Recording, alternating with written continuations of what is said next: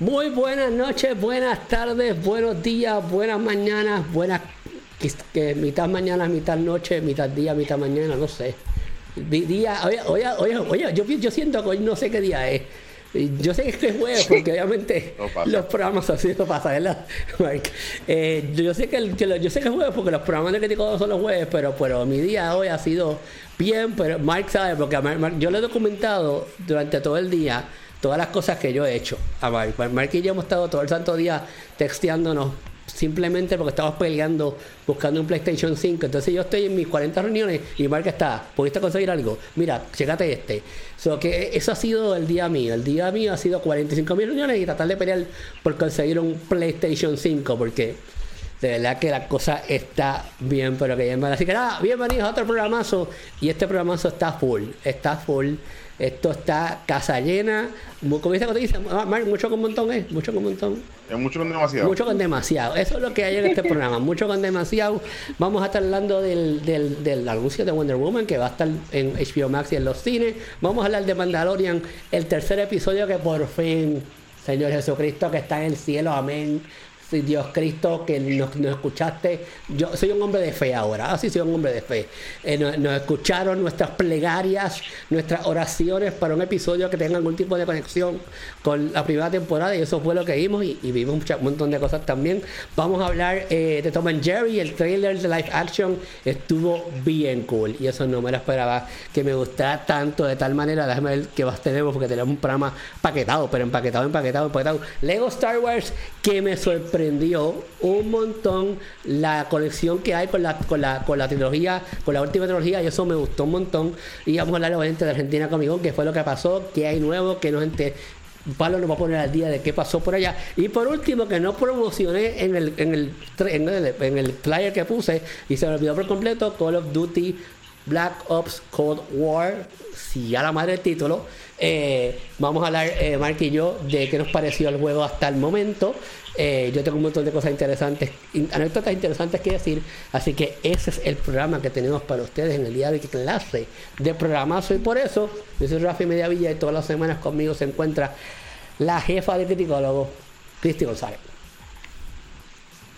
Hello, mi gente. Hoy vamos a hablar de lo que me gusta a mí, de Wonder Woman, de Star Wars y más Star Wars. ¿Qué más? Quédense aquí, que este programa, mira, si tienes que salir ahora, búscate la bolsita de popcorn, haz lo que tú quieras, que esto va a durar como hasta las 9 de la noche. Así que, enjoy, people, que disfruten. La pega, ahí se olvidó decir eso. Yo dije, búscate popcorn, búscate la pizza, porque este programa promete un montón. Silva está conectada, Harold está conectada, todo el mundo conectado de ahí. Y obviamente directamente de Argentina, a ver si se me pega el acento, el señor Pablo McFly. Buenas tardes, sí, desde Argentina hacia el mundo, podemos decir, claro. Desde Puerto Rico hacia el mundo. Por supuesto, en una emisión más de Criticólogos. Y bueno, tenemos un montón de cosas. Por lo menos aquí en Argentina, una Comic Con que no defraudó, fue demasiado. El que mucho abarca poco aprieta, como dicen. Bueno, veremos. Y quiero decirle a Mark una cosa: pude ver la película Shujitsu. Salud. La pude ver. Malos, de verdad, honestamente. Es muy. De tan mala es buena. Así nada más. Ah, María. Me imagino cuando viste a Nicolas Cage lloraste. Es que al principio. No sé si por ahí me razón que yo voy a llorar. Yo creo que de la emoción te lloraste. ¿Qué yo he hecho? Sufrir con Nicolas Cage. No. ¿Qué estoy viendo? Dije en un momento. ¿Qué estoy viendo? Pablo hizo como los movitos de eso. Hizo. Come, tapo, come. No sabía qué taparme los oídos, los ojos, la boca. No sabía. Ay, señor, se cree. Pero como quiera está en mi lista, yo quiero volverla. Y obviamente también esa voz que escuchan sexy es la voz del Godfather del gaming, el influencer mayor del gaming. No aquellos que llevan 60 años que se creen gaming y no juegan nada, esos no, ellos no. Este es el influencer mayor del gaming, el Godfather del gaming, el señor Mark Vives. Saludos a todos, estamos medio pompeados, estamos medio tristes. ya que la tienda con la W gigante nos dijo, a las 3 de la tarde, 4 en Puerto Rico, vamos a tener muchos PlayStation. Y yo esperaba ahí, me sentía ahí dándole el botón. No sé si se acuerdan el programa de la Guerra de la Galaxia, que había uno que se pasaba uniendo el botón de misil. Así yo estaba. Y se gastaban los misantos. Gasté todo el cartucho, no conseguí nada. Estuvo fuerte. Yo estaba en reuniones todo el santo día y yo estaba como que refresh, dale, por favor. Y no, ya tiré, vayamos a este iPhone 12 Pro que me llegó hasta esta semana.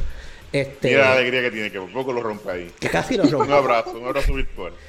Tenemos, vamos a ver, como dijo. Por lo menos vamos a hablar de Mandalorian y yo sé que con eso Rafi se alegra. Claro que sí, chacho. Hay un montón que hablan de Mandalorian.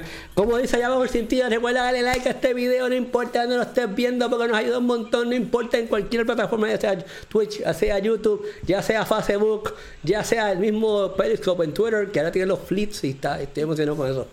Este programa está en fleet ahora mismo, lo pasé por ahí también, así que me gustó un montón eso. Recuerda darle share, o follow, o retweet, no importa, en cualquier plataforma que esté. Suscríbete y activa las notificaciones en cualquier plataforma para que te enteres cuando vamos en vivo, cuando publicamos algo, cuando no te pierdes de nada interesante que siempre se publica aquí en criticólogos.com y en todas las plataformas digitales de nosotros. Vamos, oye, ¿qué pasó aquí? Dice aquí, tengo Oncolover que está ahí conectado también. Hello there, dice Walter, que obviamente él mismo me dijo que me corrigió que era el mismo, obviamente. Vamos a empezar con el primer tema porque tenemos un montón de qué hablar. Y el primer tema, obviamente, es Wonder Woman 1984, que oficialmente ayer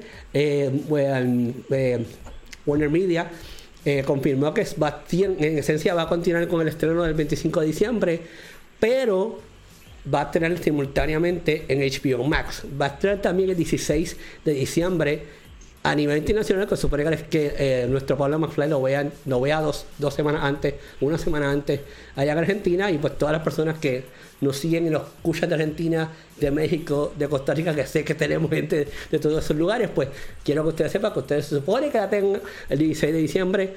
Esa es la información que yo tengo directamente de Warner Media, así que ustedes verifiquen por allá con sus cines cuando va a estrenar por allá.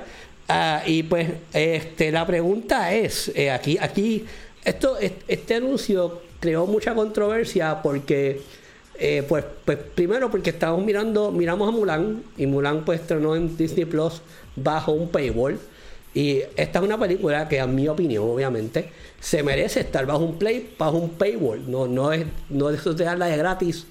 A mí como que no me encantó, porque esta es una película que yo pagaría 50, 60, 70, 80, no para tanto. Yo pagaría 30 pesos por ella, fácil, por verla en video on demand, si tengo que verla en video on demand. Pero no, Warner Brothers se fue por la vía de tirarlo en gratis, en HBO Max. Obviamente se va a ayudar un montón a las ventas de suscripción de HBO Max, pero eso no significa que vamos a retener a ese suscriptor. Esa es la parte que yo veo un poquito dudosa de toda estrategia. Sí va a estar en los cines. La directora Patty Jenkins y la misma Gal Gadot hicieron un llamado a que vayan a los cines, apoyen a los cines. Es importante que apoyemos a los cines porque pues es un negocio, y si no lo apoyamos pues va a desaparecer.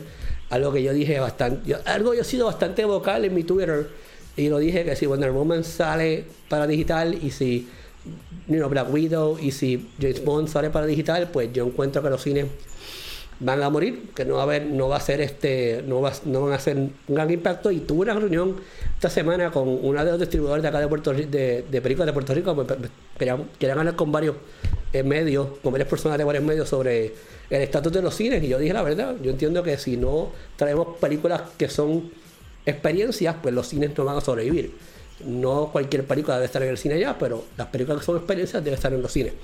Así que, muchachos, ¿ustedes entienden que esto fue un movimiento desesperado de parte de Warner Brothers? ¿Ustedes entienden que han pues tirado la película gratis en HBO Max, no bajo un paywall, no bajo video on demand? Es quizás un cantazo directo, un hint a Disney con lo que hicieron con Mulan. Voy a dejar que Cristi cierre. Pablo, cuéntame, tú que tú tienes Disney ya, acabadito de salir allá en Latinoamérica. ¿Qué te opinas de este movimiento de Warner y que sea gratis en HBO? No gratis, pero que no tienes que pagar nada extra en HBO Max. Sí, lo que hablamos con gente de Warner aquí en Argentina, de Warner Argentina, es que esto mismo se tanteaba hace unas semanas de que iban a hacer este doble estreno, si se puede decir. Y aquí la gente de Warner, los cines ya están en tratativas de a poco volver a funcionar en Argentina. Así que bueno, dos de las grandes películas que estaban a la espera ahí de poder ser las grandes impulsoras de esta nueva salida y bueno, de poder volver al cine eran Wonder Woman y Tenet. Así que bueno, Wonder Woman ahora estamos a la espera de que se decida. Todavía no hay nada confirmado por parte de Warner Argentina, por lo menos de estreno en sala, porque está todo muy muy verde, muy reciente lo de los cines aquí en Argentina. Así que esperemos que se pueda ver en los cines, porque uno la quiere ver en los cines. Y nada, apoyar, ya que Patty Jenkins y Gal Gadot ya le dieron el ok a que ellas están felices de que se pueden ver, aunque sea en HBO Max y en algunos cines. Yo creo que si ellas están contentas, nosotros estamos contentos. Yo creo que eso es más que claro. Sí, porque me imagino que como todo director, bueno, Christopher Nolan también quería estrenar, pero bueno, hay situaciones que creo que llegaron a este pequeño acuerdo, tanto la productora como el cable operador y todos quienes hicieron Wonder Woman, que creo que no se podía estirar más.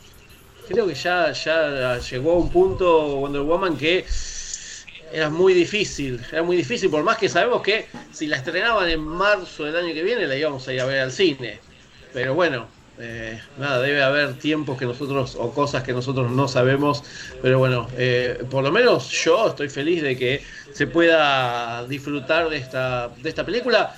La vamos a poder ver aquí un poquito antes, creo. Después va a volver cine, HBO Max, vuelve, la sacan, después ya queda permanentemente. Así que bueno, esperamos tanto y bueno, ya estamos, porque menos de un mes, bueno, casi un mes, para poder ver Wonder Woman 1984, un gran año para poder disfrutar de esta Wonder Woman.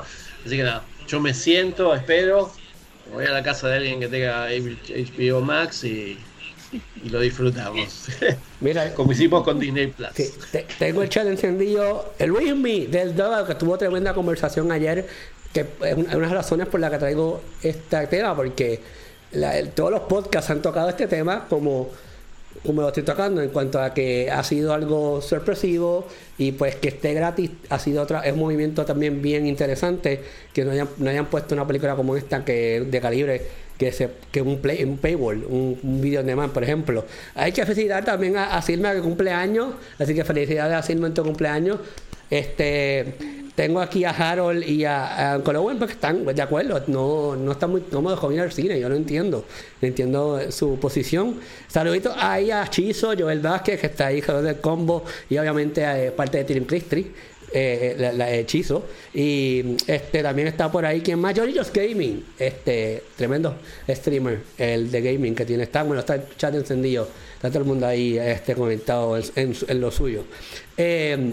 Mark, cuéntame, ¿qué te parece este movimiento de Warner Brothers tirar la película en el cine el 25 de diciembre, que es tremendo regalo de Navidad, y también HBO Max? Yo obviamente, yo la quiero ver en el cine, yo la voy a ver en el cine, pero pues también la voy a ver en HBO Max, porque tengo HBO Max, así que... Mark. Pues mira, yo creo que sí, que una buena movida de Warner pasar a HBO Max por varias razones. Uno es que sus números no han sido lo suficiente para lo que esperan de suscriptores en estos momentos. O sea, ya están por debajo de lo esperado. Y entre esas razones pues se encuentra la cantidad de de material nuevo, o sea, de nuevo producciones, que ya son series. Sí han lanzado sus cosas, pero tampoco no han pegado. Por ejemplo, tiran Witches, no fue lo mejor que esperaba, tiran Race by Wolves, a pesar de que fue buena serie, pero no se convirtió en este pop culture fenómeno como yo esperaba quizá con The Watchmen o incluso con un Game of Thrones. Que sí, él tiene que buscar una manera de atraer a la gente y que se suscriban al canal, además de otras cosas como lo de Roku, que todavía no tiene Roku. Y yo creo que esto es algo que también que ha lastimado mucho a HBO Max, pero ese es otro cuento. Pero volviendo a Wonder Woman, creo que sí, que es muy buena estrategia que ya esté Wonder Woman en formato de cine también, ya que se la quiere ver en una sala IMAX. Esperemos que esté disponible aquí en Puerto Rico, que está a discreción ya del usuario. Y yo por mi parte estoy contigo. He ido al cine varias veces, hemos visto varias películas de screeners. También he visto como 2 o 3 películas, vi la New Mutants, de Grandpa, he visto varias. Y las veces que he ido a la sala hay como 4 o 5 personas, ya que intento ir temprano, a primera tanda. Y ha sido buena experiencia, o sea, tranquilo, relax. Y hasta el momento toco madera, no me he enfermado todavía. Que yo creo que está a discreción de cada uno, pero yo me gustaría verla en el cine. Ya que si tú ves el nuevo trailer, pues, aunque fue más o menos un rehash del anterior, le pusieron un par de cositas, pero me encanta la parte de los relámpagos, ella, ¡uy! Viajando de relámpago a relámpago. Y yo estaba contento de, ¡uy! Que yo por eso estoy contento, pero se ve bien la película. Considero que ahora mismo también, y también estratégico, porque también salió ayer o antier el trailer de Justice League de Zack Snyder. En otras palabras, o sea que están promocionando lo que es DC y de esta manera con Wonder Woman entrándolo a HBO, pues también pueden promover ese que viene ahora, tiene 2 horas adicionales, van a ser 4 partes y de una manera pues emocionan a los fans. Y yo considero que ahora debe ser más fuerte en tener contenido de superhéroes, porque en Navidad están los niños en la casa, todos los niños les gusta ver las películas de superhéroes. Que ese momento ahora de buscar este catálogo viejo, incluirlo en parte en HBO Max, y con Wonder Woman es tremendo éxito. Ahora la pregunta va a ser ¿qué uno va a ver primero? Si va a ver Wonder Woman o si va a ver Soul en Disney Plus. Ya que las dos estrenan el mismo día, o un double feature, las ve las dos de una sentada, el cual yo creo que yo voy a hacer ese. Pero no creo que sí. Eso último que dijiste me trajo una pregunta que voy a hacer al grupo una vez termine Christy con el tema. Sí. Porque es bien interesante eso que acabas de mencionar, Christy. Cuéntame, ¿cuál fue tu primer sentimiento cuando te enteraste que va para HBO Max, va para los cines, pero va a estar en HBO Max el mismo día? ¿Qué tú crees de este movimiento de parte de Warner? Hey, antes de empezar, quiero darle un saludito a Chizo, que tengo unas camisas que él tiene en su Chizo Fashion Store, que estoy usando acá, y a Luismi, apoyando el talento local, que tengo el Luismi también conmigo. Como tal, yo entiendo que es buena idea, no me parece realmente mala, porque como siempre hemos dicho aquí, respetamos la decisión de cada uno de todos ustedes, si deciden o no verla al cine, porque entendemos. Y Patty Jenkins lo dijo en su mensaje que tiró, que ok, están safe, los cines están todo bien, y todo esto es negocio, que entiendo que les va bien. Obviamente la película va a estar 31 días por HBO Max, sin ningún costo, como hicieron con Mulan, como tal. Que la pusieron a $30, maybe sea una movida efectiva, pero realmente va a estar 31 días, que no le veo, respetamos pues la decisión de cada uno de las personas que decidan o no ir al cine, pero la experiencia yendo al cine, esa película merece yo verla en la pantalla grande, definitivo. Yo necesito ver esa película más de una vez, sé que lo voy a ver por lo menos 4 o 5 veces, mientras sea necesario. Obviamente no pienso ir vestida porque no la hace, realmente tengo mi golden suit todo, pero con mascarilla realmente no la hace. La gente se te puede tirar encima, fotos por aquí para allá, me va a dar cositas, pero quiero realmente disfrutarme la película. Me encantaría vestirme, pero ya en estos tiempos ya casi todo es imposible. La película como tal está pautada para el 16 de diciembre en cines internacionales, pero también se tiene que mencionar que en algunos cines internacionales todavía no están abiertos, no están cerrados como tal. no es para menos cerrarle el año 2020, maravilloso año, con un gran blockbuster como lo va a hacer Wonder Woman, porque primero estaba pautada para el 1 de noviembre de 2019, después fue para junio 5, después para agosto 14 y después, el día después de mi cumpleaños, octubre 2. So, se decidieron ya de ya, y yo que acabé ayer de subir una foto de Wonder Woman, fue como que mira, ya, o sea, se acabó ya todo esto, este revolú, o si era para el Summer 2021, pues mira, entiendo que para mí lo hicieron bastante bien, realmente no lo hicieron mal. No va a ser tanto tiempo que va a estar la película tampoco en HBO Max, pero le va a hacer un push porque lamentablemente no me gusta decir esto, pero Wonder Woman ha cargado todo DC, por decirlo así. Porque Wonder Woman gusta, las películas han sido tremendas, o sea que hay bastantes planes futuros.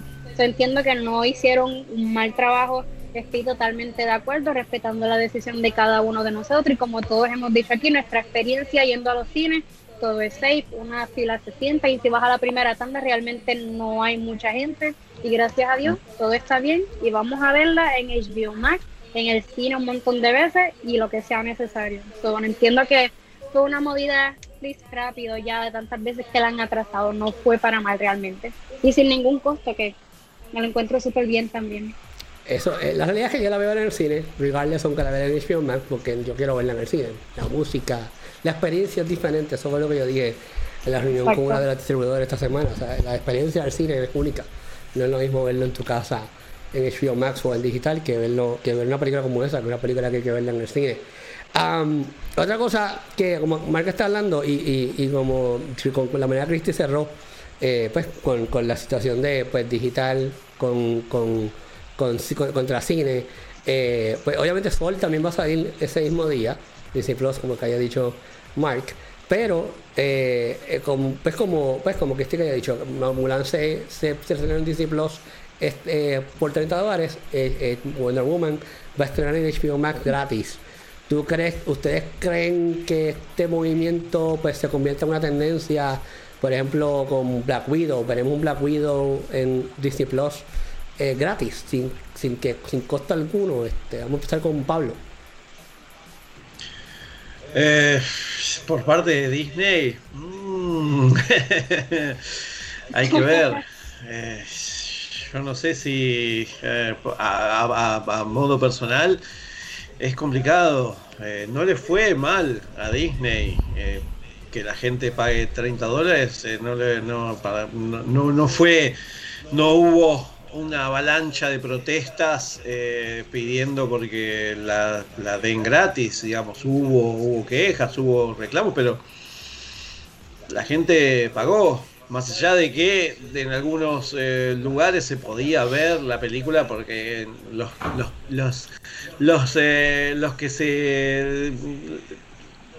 de guante blanco hicieron su partida ahí y bueno, la desparramaron por el mundo como pasa siempre. Pero bueno, yo hablo de la gente quizás más grande que no sabe buscar cosas en internet. Sí, pagaría casi lo mismo que una entrada al cine para poder ver la película. No sé si, bueno, con Marvel, porque bueno, ya sabemos que WandaVision se atrasó y la están ahí, ya tenemos fecha y todo, quizás, pero bueno, Black Widow es diferente, no sé, vamos a ver qué pasa con Soul en este caso, a ver cómo mueve el amperímetro para poder ver si Disney Plus se mete de lleno como se metió en este caso HBO Max, porque la verdad que el movimiento que hizo HBO Max es muy fuerte. Warner, todo, digamos, es un movimiento que yo la verdad que no me lo esperaba. Yo dije, bueno, en marzo del año que viene quizás podamos ver Wonder Woman en los cines. Y bueno, y ahí quizás también, después de que Zack Snyder podamos ver el Snyder Cut. Pero bueno, fue una movida muy, muy arriesgada y creo que muy positiva de parte de Wonder Woman y de toda la gente que está detrás. Así que no sé qué es lo que pasa por la cabeza de los directivos de Disney, que quizás quizás como decías vos, Rafi, que esto cambie la corriente de esta marea y las señales de streaming también se animen, y sobre todo Disney, que sabemos que no tiene mucho material original o muchas cosas nuevas, tiene todo de catálogo y estas bibliotecas que ya conocemos mucho porque son amplísimas, pero bueno, con las novedades es muy a cuentagotas, a diferencia de los otros HBO, Amazon, Hulu, tienen Netflix, ni hablar, tienen producciones originales que todas las semanas tenemos cantidades, así que bueno, no sé, ojalá que Disney Plus pueda ir por ese rumbo. Nosotros es lo que queremos, por supuesto. Bar, ¿qué te opinas de lo que estoy diciendo, la tendencia de que esto se mueva a que vemos sé que por ejemplo SpongeBob, la película de SpongeBob está en Netflix a nivel internacional, próximamente va a estar en CBS All Access, gratis también, es una película que iba para el cine, Soul, como te acabas de decir, Black Widow. ¿Tú crees que Disney tiene la chance de tirarle en Disney Plus gratis? Yo creo que sí. Inclusive hay muchos rumores de que ahora hay una presentación de Disney bien importante para el 10 de diciembre y muchas personas piensan que ese va a ser el día que van a anunciarlo, confirmar lo que va a estar saliendo para los servicios de Disney Plus. Creo que sí. Lo que pasa es que hemos visto que si no sale esta película, está creando un tipo de embudo, un tapón, y esto no permite que entonces que las próximas películas de Marvel salgan o saquen información. ¿Y qué ocurre? Que entonces pues todo no se va a circular. Un ejemplo, lo vimos ya con la serie de Falcon, de Capitán América, que aparentemente hay mucha información que muestran en la película de Black Widow que va a ser parte de la historia de Black Widow, o sea que de la serie, y por ende pues, atrasan a la serie. Y esto va a ocurrir. Y lo otro es que necesitan contenido, una manera de atraer a las personas. Y qué mayor contenido, regalo que ver Black Widow en la casa. Pero yo considero que ellos deben ser Marvel Studios inteligente y analizar cómo le va a la Warner con Wonder Woman. Vimos que la primera película grande que estrenó fue Warner Brothers, que tomó el riesgo con Tenet. A pesar de que no fue este mega éxito como uno acostumbra a ver, pero en la situación del 2020 fue muy buena la recepción, se vendió más de lo que esperaban y fue muy bueno. O sea, fue una experiencia ir a volver al cine. Que veo que si ellos tienen esta opción de hacer lo mismo que Warner, de lanzarla a nivel internacional, si acaso una semana antes en los cines y luego lanzarla en los servicios ya sea Disney Plus o otros servicios, creo que así, sin correr nada adicional, ya que lo de Mulan dejó muy mala espina en los usuarios, personas que gastaron $30, y esto pues, ¿qué pasa? Si tú cobras algo para la gente decir, yo no lo consigo gratis, y la gente no va a pagarlo, ¿qué va a hacer? La gente pues va a buscar la manera. Inclusive me acuerdo de estaba scrolleando así mi Facebook y dice, mira, la película Mulan la estaba mostrando completa, sin nada. Y tú, mira, está aquí Mulan. ¿Por qué? Porque ya la tecnología permite hacerlo. O sea, es sencillo, la puedes mostrar y todo el mundo viéndola feliz. En otras palabras, si cobra por este contenido y si una película premium que tú no quieres ver, van a buscar la manera. Más no lo hicieron para Bill and Ted, no fueron a buscarla por ahí y nunca la vi así por Facebook. Pero Mulan, que fue este big budget movie, estaba por Facebook. En otras palabras, Disney tiene que aprender, hay que del ala para comerle la pechuga. En estos momentos tienen que dar mucha ala para que la gente coma, se sienta satisfecho con lo de Marvel, y tan pronto comience a salir los próximos estrenos de Marvel, pues entonces la gente esté más ansiosa por verla. El problema va a ser si la gente se acostumbra a eso y dice, pues mira, pues ya que está este revolú, pues no voy al cine. Eso el tiempo dirá, pero en el momento considero que sí, que la mejor estrategia que han hecho hasta ahora Disney debe hacer es ver cómo le van sus números con Sol, ya que Sol da para el cine, ver cómo sube o si bajan. Y hay que recordar que también en diciembre se acaba de Mandalorian, la WandaVision era para diciembre, la empujan entonces para enero. Vamos a ver cómo sale todo este movimiento del tablero que está ocurriendo en este momento. Pero si yo considero que ya Black Widow de alguna manera debe salir, ya sea en el cine o ya en Disney Plus, para que continúe fluyendo la historia de Marvel y no se fríe.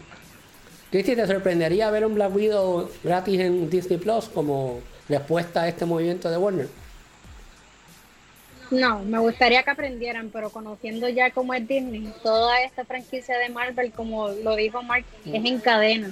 Y si se detiene una película, después qué va a pasar con las demás, el resto de la información, bien salga en el cine, súper. Como dijo Mark también, la película de Mulan ya estaba, no me gusta decir esto, pero ya estaba hasta pirateada. No sé cómo, se vio bien oscura y todo para la gente, como que, pero por lo menos la vi. ¿A dónde? Yo no tengo Disney Plus y no voy a pagar por eso si lo puedo ver gratis por ahí. A la gente no le gusta soltar billetes. O sea, que si la ponen a pagar un precio, van a buscar la manera, y créanme que esta película de Black Widow es muchísimo high demand que Mulan. Por tanto, van a buscar sí o sí de dónde sacar verla y de gratis. O sea, que si no la ponen en el cine, tienen que estudiar bien la estrategia que van a hacer con Wonder Woman, que entiendo que no les va a ir mal, pero tienen que aprovechar eso de ya estamos en noviembre, ya es diciembre, ya tienen que soltar esa película de que ya no es una película como que mega super mala, porque a mí me encanta Marvel, a mí me gusta DC, pero Marvel me muestra como que un poquito más. Pero esa película no la quiero ver solamente en Disney Plus, la quiero y se merece ver en la pantalla grande. Si no, pues la pueden tirar fácil en sus 30, 40, la gente lo va a pagar, pero no va a ser el gran hype como ellos esperan. Entonces, vamos a ver y esperemos que estudien bien cómo Warner hace esta movida. Sí, eso es una película que yo quiero ver, yo como Wonder Woman, yo quiero ver la Widow en el cine también, es una experiencia, o sea, este tipo de películas son películas que son de esa manera, que se tienen que disfrutar en el cine, no es para verla en la casa. Si no tenemos opción, pues la vemos en la casa, pero tienen que valer bien, no pueden estar cobrando 30 pesos ni 40 pesos así, porque como dijo Cristi, no todo el mundo está dispuesto a pagar, y también mucha gente no está contenta con lo que vieron de Mulan, que no tienen un buen track record, así que Disney tiene que evaluar bien lo que va a hacer antes de tirarse una chanza. Porque tampoco pagar 6 pesos, 7 pesos le cuesta la suscripción de Disney Plus por esa computadora, por esa película, como que no me hace mucho sentido. Bueno, nada, vamos entonces a hablar del próximo tema, pues yo sabía que estos temas había mucho que hablar. Vamos a hablar ahora de The Mandalorian, el tercer episodio que la pegamos la semana pasada. Dijimos que tenía que arrancar y arrancó. ¿Y cómo arrancó? En 10. Este fue un episodio muy bueno, pero que muy bueno, de principio a fin, como dije en mi reacción. Yo creo que este fue para mí el episodio que yo le considero un season premiere, porque lo ata directamente con la primera temporada, y tenía muchas caras conocidas, pero muchas caras conocidas, no solamente algunas, un montón de caras conocidas, por lo menos para este servidor hubieron un montón de caras conocidas. Y digo por actores, no solamente por los personajes. Obviamente hubieron muchos nombres que también se mencionaron, uno específicamente que vamos a mencionarlo desde ya, porque hace 2 semanas que salió. Si no lo has visto, estás bien tarde. Ya están hablando de Ahsoka, que supone que pues para el próximo episodio aparezca Ahsoka, aparente alegadamente, como dice la Comay. Así que promete. Esto fue un episodio que tiene mucha acción. Voy a verte de Yoda haciendo de la suya con sus loqueras, y Mando con sus aliados nuevos. Uno de ellas es el nombre de la actriz se me va, pero ella interpreta a Bo, el nombre, no voy a buscarlo porque no sé lo correcto, y también interpreta a Starbuck en Battlestar Galactica. También obviamente sale mi negrita Sasha Banks, por fin la pudimos ver en su episodio, que se comió el rol y se merece un Oscar, todo lo que ella quiere, ella se lo merece. Y me gustó un montón todo lo que hicieron. Y nada, muy buenos otros actores que yo conozco, como el nombre que hace el actor que hace de Men in Black en Lost, también. Yo estaba muy emocionado con ese episodio. Me encantó completo, tremendo episodio, hubo una conexión con la primera temporada, así que voy a dejar que, como siempre, que si Cristi cierre, voy con Pablo primero. Bueno, fue un capítulo que creo que esperábamos varios porque habíamos tirado de estos aliados que iba a encontrarse Mando en este nuevo capítulo y tuvo un montón de cosas que quizás quienes no vieron Rebels o bueno, la Guerra de los Clones, las de animación, digamos, las del Cartoon Network, la que pudimos ver de ahí, quizás no les llamó mucho la atención estos mandalorianos que se saca el casco y uno no ve la cara de Mando, pero ya lo ve que se tira medio para atrás y diciendo, ¿qué pasó acá? ¿Por qué? ¿Cómo se sacan el casco? No, pónganselo.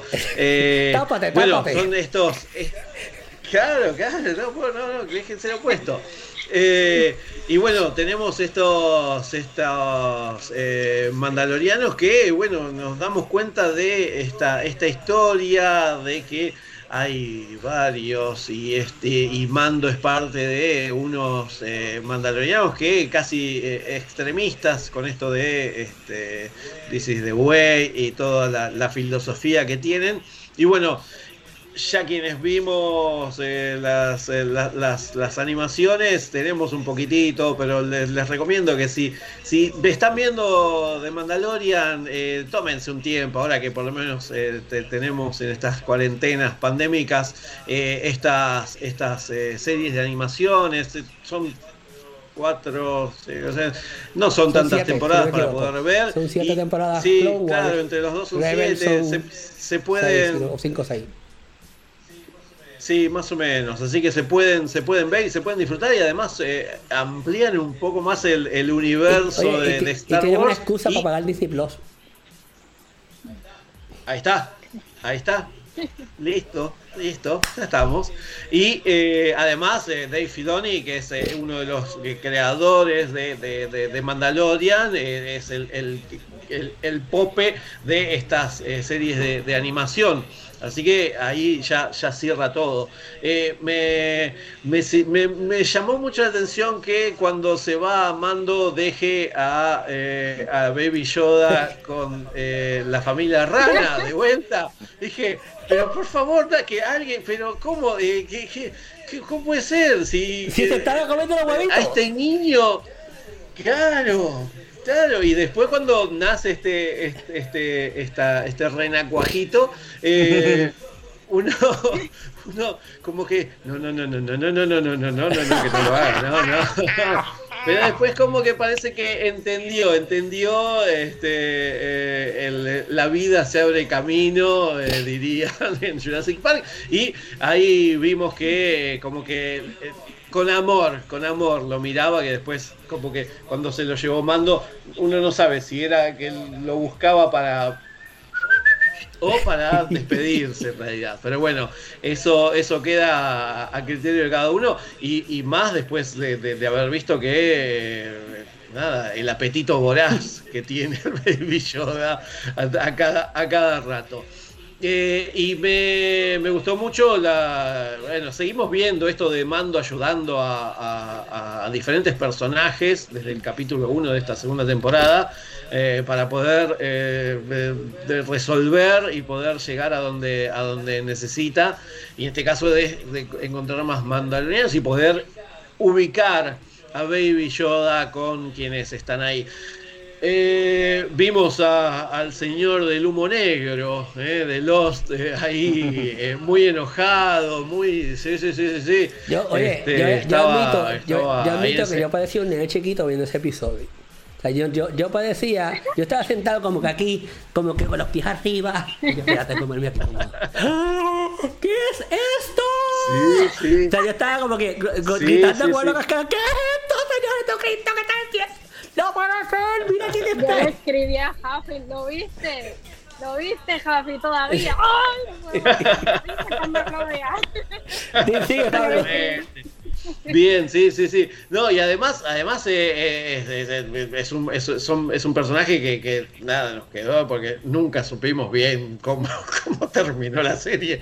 Así, pero bueno, no nos quedó el personaje. Y me encantó cuando se mofan, se ríen de los Stormtroopers que tienen menos puntería para pegarle a un Bantu, nada, se ríen de ellos mismos. Y la verdad que es un episodio que cierra algunas cosas, pero también abre otras, hablando de Ahsoka, que bueno, ya eso ya nos conecta a los Jedis, así que esperamos que en este caso podamos disfrutar de Ahsoka. Y bueno, lo bueno es que utilizaron a la persona, a la actriz que hace la voz de este personaje, que acá está, que si no después me voy a Bo-Katan, que la habíamos escuchado en la serie original.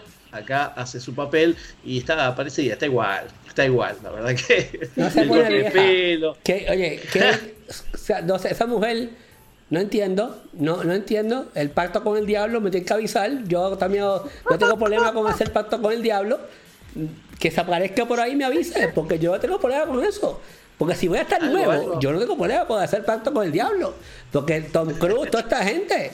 Estoy viendo a Nicole Kidman de Undoing y yo, mujer, tú te puedes poner vieja en un momento, porque no te estás poniendo vieja. Yo estoy aquí en shock, pero no sé qué hacen. Todos hacen un pacto con Lucifer. Y yo lo tendría que hacer llega un momento también. en que es el punto Benjamin Button. Llegan hasta ahí y vuelven para atrás a rejuvenecer.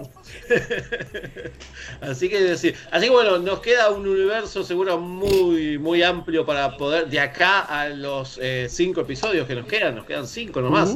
Así que ahí vamos a poder ver quién es, el sable negro, Esposito. Tenemos un montón de cosas como para que nos resuelvan. Además, Esposito ya nos dijo que tercera temporada y cuarta temporada ya está dentro, ya la tienen firmada todo, así que Hay mando para algo, esperar. chacho. Sí. Y bueno, veremos. No sé cómo quedó el tema de esto de que la gente estaba enojado con Gina. Nada. No la quieren en la serie, pues son cosas que la verdad que yo no termino de entender, porque son personajes que si no te gusta, bueno, tenemos las 3 primeras de Star Wars para decir que no nos gustan y las 3 primeras no primeras, digamos, pero bueno, ya está. Oye, es que bueno, a la espera. Lo que pasa es que la comunidad de Star Wars, los fanáticos de Star Wars son bien difíciles de complacer, de verdad que sí. Son extremistas, son imposibles de complacer, es la verdad. Algo más, Pablo, y añadir. No, a esperar mañana ya el nuevo capítulo y a ver cómo sigue. Podremos ver a Ahsoka, no sé si en pero creo que debería haber un capítulo especial contándonos si ya va a aparecer Ahsoka, quién es, porque ya de Guerras Clónicas ya la conocemos, pero no todos, entonces es un personaje más que importante en la historia de Star Wars, así que no sé si se merece todo un capítulo, pero bueno, nada. Y decir que Bryce Dallas Howard dirige cada vez mejor los episodios de Mandalorian. Sí, este episodio lo leí. Además que le mando mi corazón directamente. Pablo. Ahí está el review del crush de Pablo. Ahí está, ya está el de Cammy, ya está el de Pablo, falta el de Mark. Viene Mark. No te molesta que cosa en tacones, no te molesta. No. Se ve hermosa corriendo en tacones. Mire, clac. Se escucha las tacas por ahí. Ahí viene. Clac. No importa. Llévatelo, Mark, cuéntame. Pues sí, consigo fue un muy buen episodio. Fue lleno de acción. de principio a fin. Me encantó cuando va aterrizando la nave de Mando y de repente hace ¡Capru! Se va y se cayó. Y después lo salvan. Pero estuve riendo un buen rato.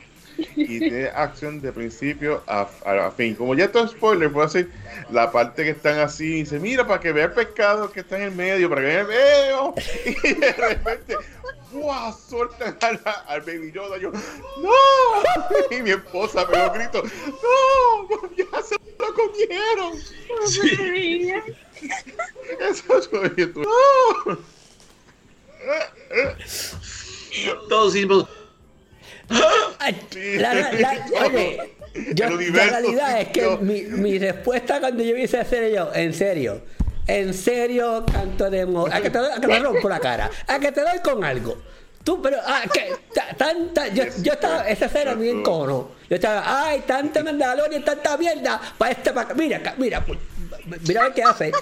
ver qué hace. Yo estaba como siendo loco aquí hablando al televisor. Mira a ver qué hace. Entonces, bueno, pero después pasa lo que pasó, que salió Miss Sacha y salvó el mundo entero. Porque trajo Perdón, yo dije, tirate, Mando, tirate. No me escuché. Levantaste la mano así con Yoda, brinca. Como cuando veíamos 3D, recién había aparecido, hice la mano así para adelante para agarrarlo antes de que se cayera. Y todo con una lágrima. Pero no, ese fue muy emotivo y de repente, ¿qué va a pasar? Pero entonces vemos cómo llegan entonces los otros Mandalorian y se puso la cosa muy buena. Y yo creo que fue excelente la ejecución de la película, de la serie, me parece una película, de esa escena y también al final que está en la parte que van a buscar la nave, que le van a esa acción es rápido, mucho. Vemos el regreso de los Stormtroopers limpios, que eso me gustó, pues lo vimos la primera temporada, estaban ya asquerosos. Y aquí estaban todos brillositos, así, de lejos se veían, brillaban de lo blanco que estaban. Y vemos como que se da a entender como que todavía el imperio sigue, que eso a mí me gusta. Que todo esto, y no tan solo con los Mandalorians, sino que te van a explicar cómo ahora la espada es tan importante para la cultura de los Mandalorians. Y eso es impresionante porque lo que han intentado hacer con las películas, la serie lo ha hecho de una manera interesante, porque están integrando todos estos personajes que son de la serie animada y cómo se unen al mundo de Star Wars. Y eso es lo increíble de todo esto, de la transición tan fluida, por decir, de lo que es la serie versus lo que es la serie con lo que son las películas. Yo por lo personal no espero que salga en este episodio, por lo tanto yo espero que por lo menos ya sea en el séptimo, porque le va a quitar rápido lo místico de entonces tener una misión hacia donde ir. Y como muy bien mencionó Pablo, ya viene la tercera temporada y la cuarta, y eso viene una serie de Boba Fett.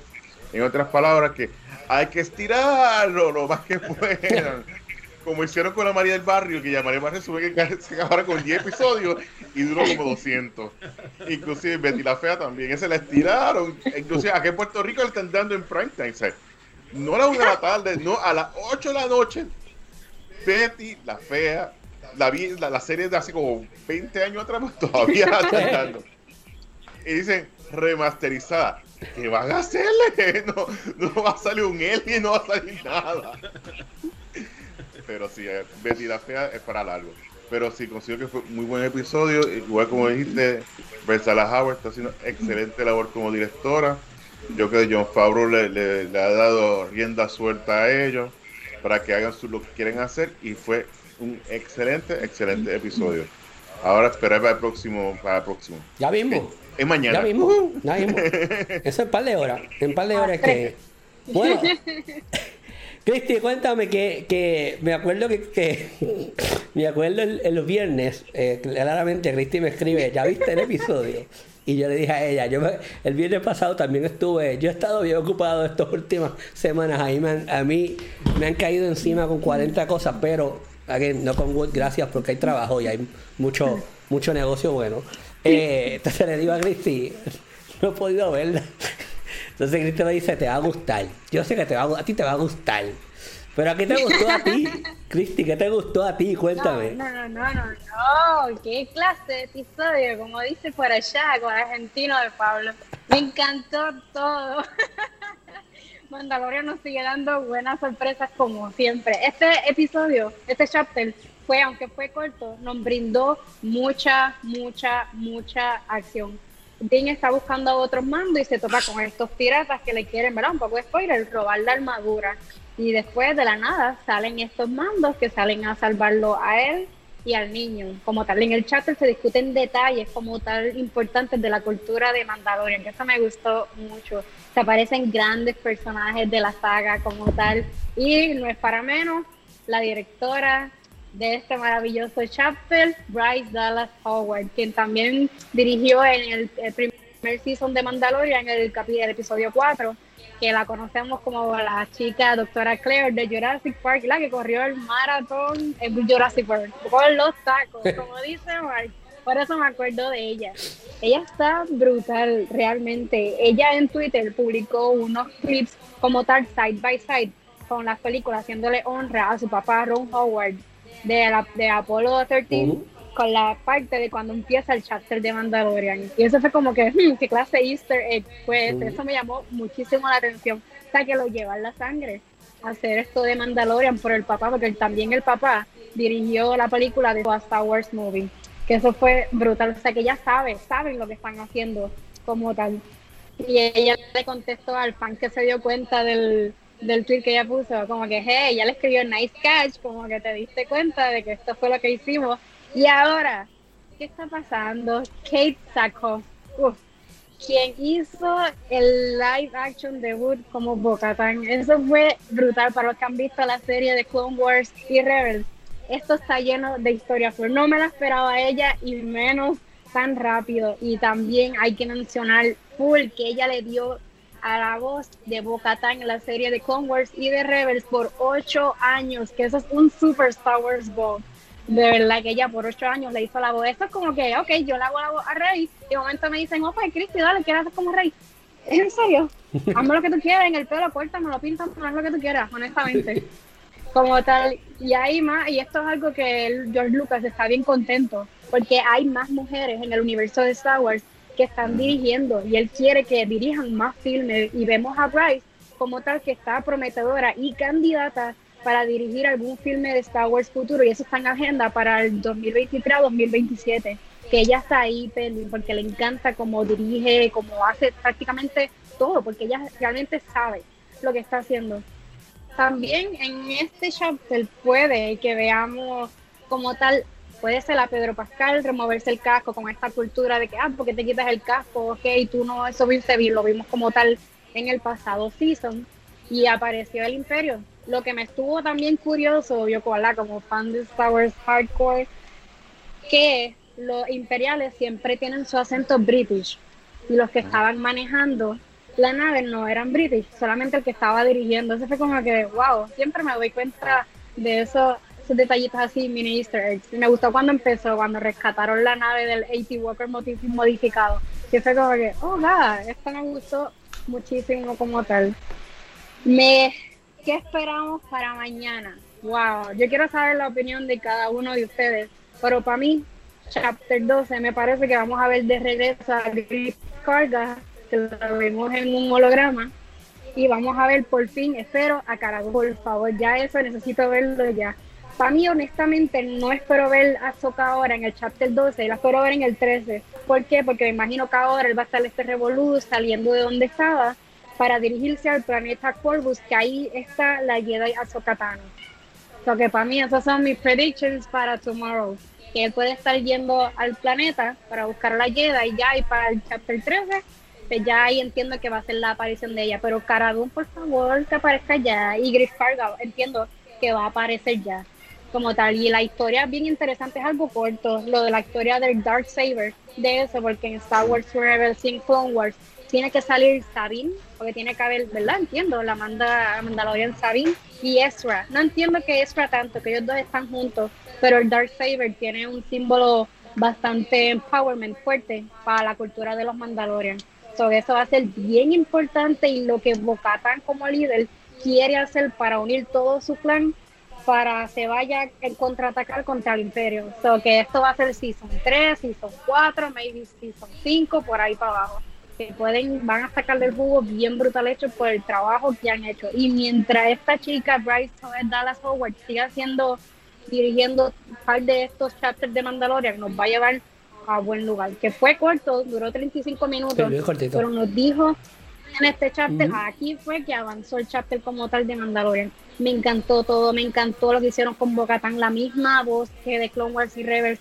Me encantó todo, no hubo nada que no dijera, pues me dio miedo cuando Baby Yoda lo dejaron con las tapitas, que ella lo recogió, lo recibió de lo más chula, como que yo, ay Dios mío, ella está tan feliz recibiendo a Baby Yoda, pero...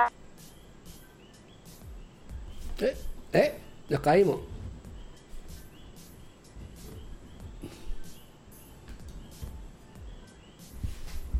Ay.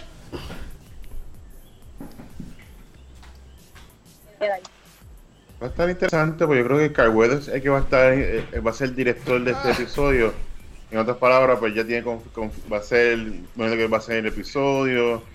Cara también va a ser parte, que yo me imagino que inclusive ya parte del trailer hemos visto varios clips de este episodio. Y yo creo que esto va a ser más instrumental hacia dónde va la serie. Yo creo que, como yo mencionado Rafi en anteriores, que vimos como que mucho desarrollo, pero no una meta. Yo creo que ahora al añadir ya a buscar un Jedi en Ahsoka Tano, le añade ya algo a la serie, una meta, como que si vamos a buscarla a ella. Puede pasar muchas cosas, puede que la consigan, puede que no la consigan, como siempre, que llega, ¡ay!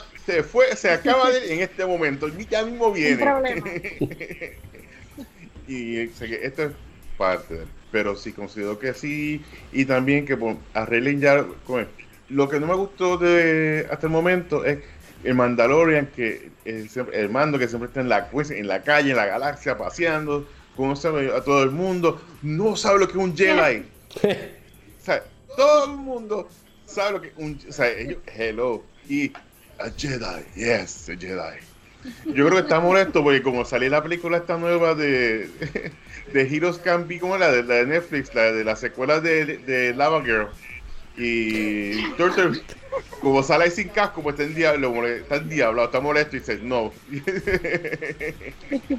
Pero no, vamos a ver qué pasa. Pero sí, yo creo que va a ser ya integración de Carl Weathers, ya el personaje de él, y van hacia eso, a poner como que ya la base, pues ya viene siendo ya como que la mitad de la temporada, que yo creo que de ahora en adelante tiene que ser fast pace y más rápido ya.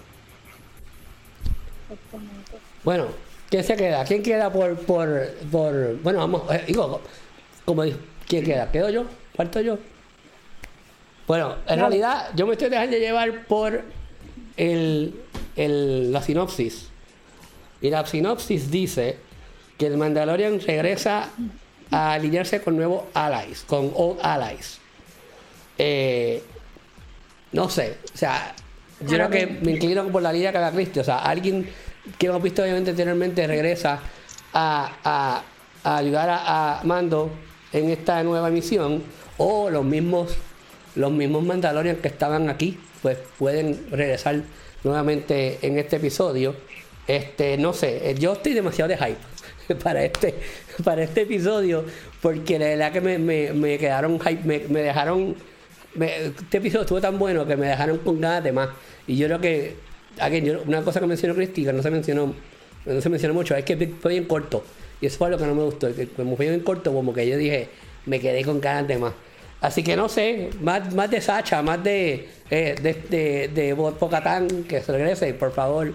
O que regrese de Marshall, porque me voy a endiablar como no lo usen de nuevo, porque Timothy OnlyFan, como yo le digo, pues es tremendo actor. Así que eso, nada, la semana que viene obviamente hablaremos de qué es lo que hay, qué es lo que pasó en este cuarto episodio de The Mandalorian. Y nada, vamos para el próximo tema, que seguimos hablando de Star Wars, obviamente, porque pues Star Wars siempre da mucho de qué hablar, no falla. Y esta vez vamos a hablar del especial de Navidad de Lego Star Wars, el Holiday Special, Dura 45 minutos, que sí me gustó que durara hace poquito. Digo, hicieron un montón de cosas por 45 minutos. Tiene conexión con la última tecnología y eso me sorprendió un montón, pero que un montón, porque Rey está enseñándole a Finn cómo controlar sus poderes. Y pues vamos a eso, a ese desmadre que hicieron en Arroz con Culo de Skywalker, con Finn, de tratar de decirle a Rey que él era Force Sensitive. Y yo como que, mira, ya para que ya es tarde, no digas nada, mejor no digas nada. Ya mejor no digas nada, ya está cagado, mejor no digas nada. Entonces pues vemos esa interacción con Rey en la película y eso me gustó un montón. Me encantó que se tiraron Back to the Future y tenemos que arreglar el crical que hicimos aquí, porque si no ponemos a la gente en nuestro lugar, esto no va a funcionar. Y yo creo que obviamente el Lego, el muñequito, es de Navidad, todo eso, pero lo que hicieron, lo hicieron bien pensado. O sea que en los 45 minutos todo funcionó, todo se trabajó bien. Y pues, en comparación con la última trilogía, esta película está mejor como terminaron el Skywalker. Y me gustó un montón, divertida, para toda la familia, obviamente. A mí me gustó, yo me la disfruté un montón. Y pues lo hicieron bien. Dentro de todo, lo hicieron bien, obviamente. Vamos a hablar con Pablo. Pablo, ¿qué te ha parecido Lego Star Wars Holiday Special? La verdad que me gustó mucho. Habíamos visto y hablado del tráiler la semana pasada y bueno, nos quedó esta cosa de, bueno, a ver con qué nos sale estas locuras de Lego que siempre ya nos tienen acostumbrados. Y bueno, la verdad que sí, es eso, es una mezcla entre mejor película en 44 minutos, 45 que las 3 de la última trilogía. Y que nos dejó un montón de personajes, nos dejó cruzar décadas, universos, de todo dentro de esto. Nos faltó quizás alguien de Rush One, pero bueno, estamos ahí, estamos para todos los gustos. Hubo y bueno. Salió Mando con el Baby Yoda. Sí, es importante. Claro, sí, que nos quedamos todos. Igual es más lindo el de la serie que el que vimos ahí en Lego, por lo menos a mí me parece más lindo. Y la verdad que sí, es esta mezcolanza, como decía la semana pasada. A mí me encantan las películas de viajes en el tiempo, que se arma siempre todo un lío y en un momento se entrecruza todo. Y bueno, aquí Rey también se le esta piedra que los puede transportar a diferentes épocas de la línea temporal de Star Wars. Y el emperador Palpatine, que la verdad que me pareció lo mejor de la película, lo mejor de Lego Star Wars de Navidad, porque tiene esta cosa de no me importa nada, yo voy a hacer lo que quiero, como una especie de nene caprichoso. Las idas y venidas con Darth Vader, que lo dejaba siempre mal parado, pobre, me dio un poquito de lástima, pobre Darth Vader con Palpatine. Pero sí, me gustó mucho las reseñas a películas de Star Wars, la pelea en la lava. Cuando caen ahí, están justo hablando Anakin con Obi-Wan. No, la verdad que para mofarse de todas las películas y de ellos mismos, por supuesto, porque es lo que hace Lego siempre con todas sus películas. Y en este caso me gustó cómo cerró, me gustó cómo terminó. Me llamó mucho la atención el tema de Anakin Skywalker, de Luke Skywalker en este caso, con el tema de la cajita de leche. Me llamó la atención. Sí. Pero bueno, la verdad que no, la verdad que es de esas películas que podemos disfrutar en familia y más sabiendo que está en Disney Plus. Aquí por lo menos en Argentina va a llegar el 6 de diciembre. Seguramente porque el doblaje, no sé, por lo menos no porque no le pagaron a Christie para que haga la voz de Rey. Eso es lo que pasó. Yo le voy a decir las cosas como son. Aquí no me ha llegado ningún contrato para que le paguen a Christie por hacer la voz de Rey. Eso es todo. Ay, Dios mío. Cuando Disney me envíe el contrato de Christie, entonces va a llegar la película a Latinoamérica. Mientras tanto, no va a llegar a Latinoamérica. Subtitulada. Bueno, se la pierden. El Disney Plus se la pierden. Así que bueno, es una de las películas para poder disfrutar. Así que por supuesto que la tienen que ver. Más allá de que les guste Star Wars o no, porque tiene un montón de cosas que si quizás no viste Star Wars no vas a entender, pero tiene otras que sí, ya son clásicas, sobre todo de las primeras Star Wars, los dos Han Solos ahí al mismo tiempo, bueno, hay presente, pasado en este especial de Navidad, y el Yoda, por supuesto, contándonos la historia, cambiándonos las palabras del lugar. Pero la verdad que es para ver en familia. Eso es así.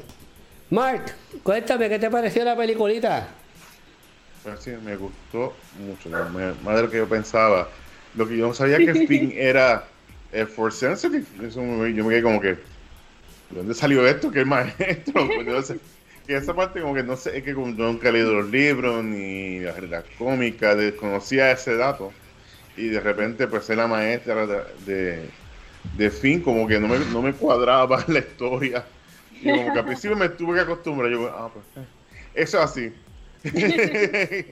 ¿Cómo que dice? Lo mandaron this is the way. This is the way, así que si fue así, this is the way. Pero sí estuvo muy buena, me encantó como dice Pablo, el emperador hace un buen personaje cómico, el comic relief de todo esto, y me gusta cuando cuando conoce a Kylo Ren y dice, vente tú, y deja también de para allá, y le dice, tú tienes un casco, sí, tengo uno aquí, pues vente. Y entonces pues ellos mismos se relajan y tienen como este espíritu de Navidad detrás de todo esto.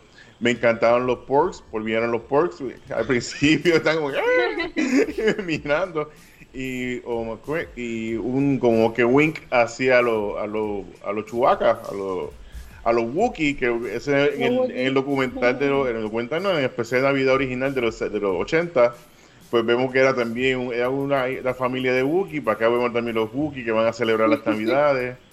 Y sí, estuvo muy buena, muy entretenida, dura como 45 minutos y se va rapidito, es mucha acción y vemos todo Dream Match, por decirlo así, de la Rey contra Darth Vader, ver dos Darth Vader a la vez. ¿Qué pasaría si los dos se ven? Como que se miran y entonces...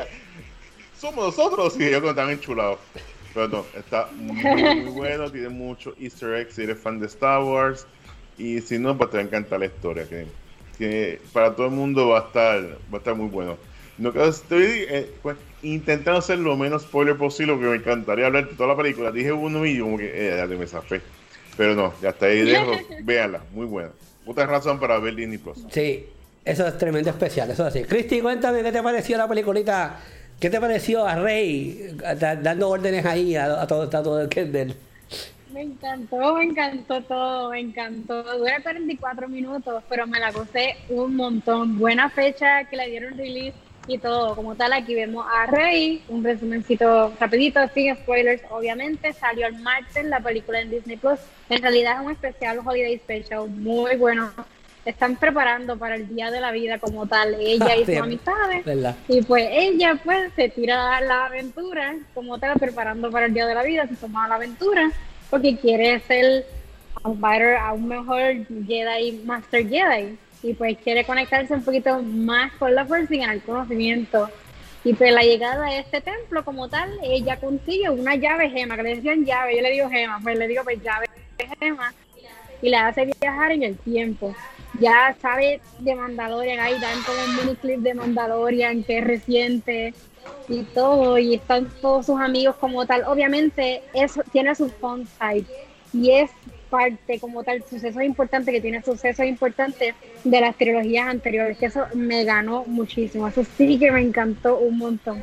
Pero lo más que me gustó que no fue el best lightsaber dueling ever, que es de Obi-Wan y con Anakin Skywalker. Eso sí que me encanta, que ella pareciera como que ahí, yo mira qué pasa aquí, no quería que va a pelear también esta. Ella tiene su sable de luz amarillo también, que eso me gustó mucho que usaran eso, no el sable de luz azul como tal.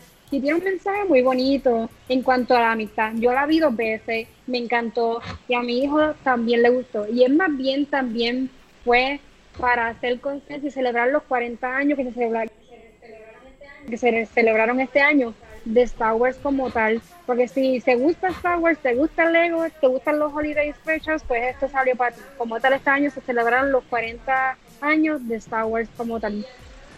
Y en 1978 para había salido el primer Holiday Star Wars, que ahí fue que le dieron release al personaje de Boba Fett como canon, como tal, que a mucha gente pues no le gustó tanto, pero gracias a Dios no fue esa tanta la impresión. Es de Lego, es de muñequitos, eso es para todas las edades, para todo el mundo.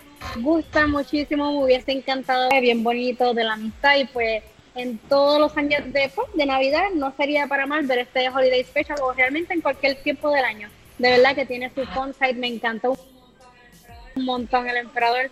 Y pues como fan de Star Wars también, hoy es el cumpleaños, el natalicio de Adam Driver, quien le da vida al personaje de Kylo Ren. Y pues nada, estamos de fiesta, estamos de show. Me encanta Star Wars. Vean este especial de Holiday. Oye, esa es buena idea. Me gustaría ver como que más episodios especiales de Star Wars. No simplemente de Navidad, como que hicieran de Halloween, como con Snoopy, que hacen muchos episodios diferentes. Eso, y con Lego sería cool. Yo creo que es algo que Disney puede hacer para vender Disney Plus.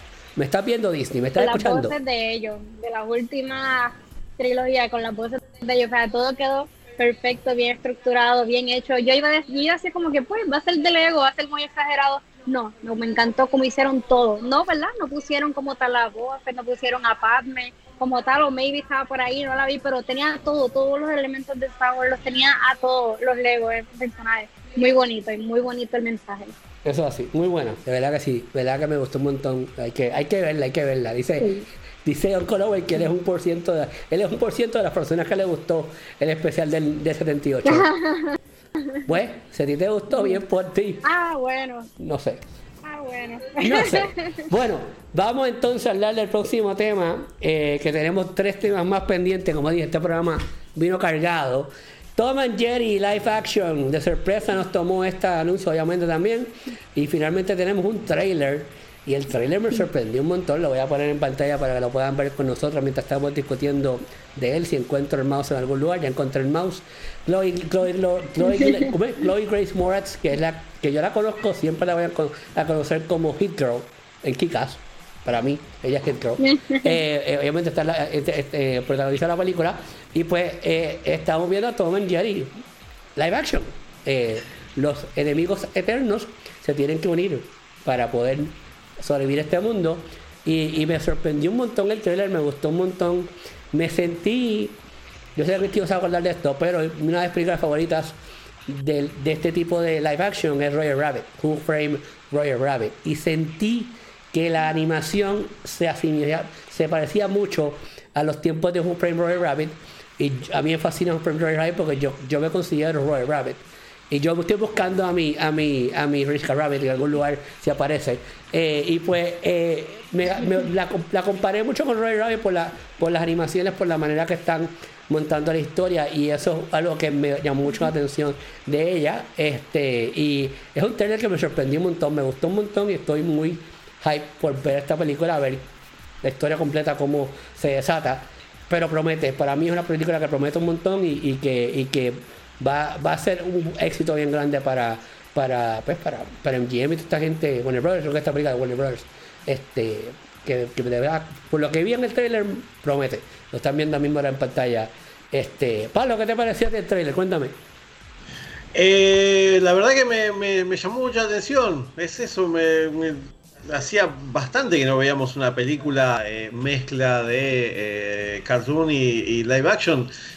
La verdad que es eso, como decís vos, te remite automáticamente, a mí por lo menos también, a Roger Rabbit y esa maravilla que pudimos ver en aquella época. Me llamó mucha atención que por momentos parece muy 2D los personajes y por otros momentos se los nota 3D, sobre todo al final del tráiler cuando toma afuera que está lloviendo, ahí se nota bien toda la forma 3D. Después es como que medio, más allá de que lo pise el autobús y quede chato, pero como que me desentonaba. Quizás es porque es un tráiler, después hagan algunos de todo eso, pero la verdad que sí. Y la historia son Tom y Jerry, son los clásicos de Hanna-Barbera de que veíamos de chicos, y es como es raro verlos así en pantalla grande y verlos en este caso compartir con otros personajes de carne y hueso. Veremos cómo les va. Los chicos, no sé si los chicos tienen a Tom y Jerry dentro de su... Porque ahora son más Cartoon Network y Nickelodeon y todo esto. No sé si quedó más para nosotros, que somos más grandes en la memoria, pero bueno, sería algo lindo para poder compartir en familia también, porque para que descubran a estos dos personajes que se repiten, por supuesto, en miles de dibujos animados que se pueden ver ahora, digamos, estos dos antagonistas. Y también nos remite hasta a Tommy Daly de Los Simpsons, que ahí ya es otra cosa, pero bueno, pero es esa misma comparación. Así que veremos qué es lo que nos depara en este caso esta nueva Tom y Jerry. Y lo que nos enteramos esta semana es que Nicky Jam y Ozuna van a ser las voces de algunos de los personajes. Así que, no sé, veremos a ver qué les tocan para interpretar. Pero bueno, nada, yo por lo menos una de las cosas que me gusta a mí es esto de las animaciones mezcladas con live action. Así que veremos si no es demasiado exagerado. Ya espero un tema de reggaetón con Tommy Jerry y Nicky Jam en la versión latina. El negrito ojos claros, Ozuna. Mira, Dios mío. El Ozuna, sí. Mike, arregla lo que acabo de decir, cuéntame. Sí, ahí va criminal, va por ahí. Tú lo dañaste. Ahí va. Porque Jerry no habla, ninguno de los dos ya habla. Bueno, ninguno de los dos supe que hablen, así que yo espero que no hablen. Pero fíjate, no sé. En parte, me acuerda mucho con Sonic, cuando salió Sonic el trailer. Ellos tiraron el trailer a ver qué pasaba. Y esto la gente se molestó y dice, eso no se parece a Sonic, eso parece algo del demonio, porque era horrible. Y de repente lo arreglaron todo. Yo creo que esta película, pues tiraron este trailer a ver cómo funciona la animación, si a la gente le gusta, no le gusta, y ver si es lo suficientemente atractivo para la gente ver la película. Cuando se vaya a verla, me apago el cerebro, mi mente crítica, y la voy a ver de esa manera para disfrutarla. Pues si uno va a sobreanalizar la película, no te la disfrutas. Por el contrario, tú apagas y te la disfrutas muy bien. Me pasó con Sonic, yo, voy a apagar el cerebro, vamos a ver qué pasa, y me encantó. Dora la Exploradora, a mí me encantó. Y a pesar de que iba a ser, Dios mío, esto es una tortura, voy a hacer Harky aquí. Pero lo hicieron bien, a mí me gustó. Lo hicieron muy bien. Botado el corazón. Pero no, vamos a ver qué pasa con la película. El director, lo que me preocupa un poco, pues ha tenido su Hits and Miss Story. Él es conocido por la duología de Los Cuatro Fantásticos, esas dos películas clásicas. que todo el mundo queremos. Hizo las películas de Ride Alone y no hay mucho más del director. Vamos a ver, así que tengo los dedos cruzados, se ve bien la película. Me gustó la parte en el trailer que vemos a Tom que está con un traje como Batman, entonces llega hasta la luna y me gustó eso, así que parece que va a tener muchos easter eggs semejante, que caracterizó mucho a las películas de Lego, que siempre tienen esta referencia pop culture, y yo creo que es una manera de hacerla agradable para esta generación que no conoce quién es Tom y Jerry. Y si le encanta, les recomiendo en HBO Max. Tiene mucha animación de los Looney Tunes, de estas películas así animados, que son excelentes. Así que vean la clásica y cuando ven llegue Tom y Jerry, creo que llega para marzo, a ver si de aquí a allá si no la cambian. Si no, para pronto también la veremos en HBO Max. Si tienes Disney, oye, y si tienes Disney Plus, puedes ver Who Framed Roger Rabbit en Disney Plus. Ya que la comparé y mucha gente está de acuerdo conmigo que se parece mucho a Who Framed Roger Rabbit, así que en Disney Plus está Who Framed Roger Rabbit para que la vean, y una película de los años 80 que en aquellos tiempos no existía la tecnología que existe ahora. Pues, you know. Cristi, cuéntame qué te pareció, que The Girl Inside You, que dijo cuando vio a Tom y Jerry corriendo por ahí. 80 años de Tom y Jerry ya, o sea, yo soy fan de los Tom y Jerry viejos. Los de ahora y cuando salían las películas no tanto, pero me encanta cuando él está jovencito. Ya había leído lo de Nicky Jam, que iba a ser la voz del gato. Yo entiendo que es el del gato negro, que siempre tenía rivalidad con Tom. Yo entiendo que es el que va a ser él, con Coach, que se llama él, algo así. Qué nostalgia con estos dos enemigos más queridos de la televisión. Cuando vi eso fue como que en serio van a crear una película. Supuestamente leí algo y supuestamente es cuando al principio ellos empiezan a conocer cómo empieza esa enemistad de todo como tal. Esperemos que se han presentado en la pantalla grande, de verdad. Me alegró un montón el hecho de que Tom y Jerry no hayan sido CGI, o sea, que gracias a Dios no lo pusieron realístico. Gracias a Dios que los pusieron animados, que los dejaron animados, que no iba a ser un desastre, para mí iba a ser un desastre total. Es cool ver cartoons en una película siempre como tal, de un mundo real, y creo como tal, yo creo que va a ser bastante buena. Entiendo que sí, a mí me gusta Tom y Jerry, me gustan más los Tom y Jerry viejos, pero no lo encuentro mala. Vamos a ver si siguen saliendo otros trailers, a lo mejor nos pusieron un par de cositas chéveres, como tal, pero vemos a Jerry más malito de lo normal. Yo soy Tim Tom, siempre he sido Tim Tom, del gatito, siempre. A mí Tom siempre me gusta un montón, y nunca le pasa nada bueno, eso es lo más que me da coraje. A mí me encanta Tom, como tal, pero qué bueno que los hayan dejado animados, ¿verdad? Con esta chica que es de Kick-Ass, eso le iba a decir también, que de ahí es como tal donde la conozco, y las películas de Wave como tal. Y pues nada, esperemos que sea un palo para marzo 2021, una película otra vez familiar, como hemos hablado aquí. Y pues nada, son 80 años ya de Tom y Jerry, o sea, eso siguen los cartoons, gracias a Dios. A mis hijos les encanta Tom y Jerry, tengo mis camisetas de Tom y Jerry, me acuerdo de mi infancia y me acuerdo de Hanna-Barbera, que siempre traían a Scooby-Doo, a Johnny Bravo. O sea, estos son mis cartoons de antes. Los cartoons de ahora, esto no sirve, no sé qué han hecho ahora. Pero como tal, Tom y Jerry pues me trajo muchos recuerdos, nostalgia full. Yo soy Tim Tom, ¿y ustedes? Es que eso era un dúo, para mí eso era un dúo. En las peleas de ellos dos eran eso lo hacía en la serie.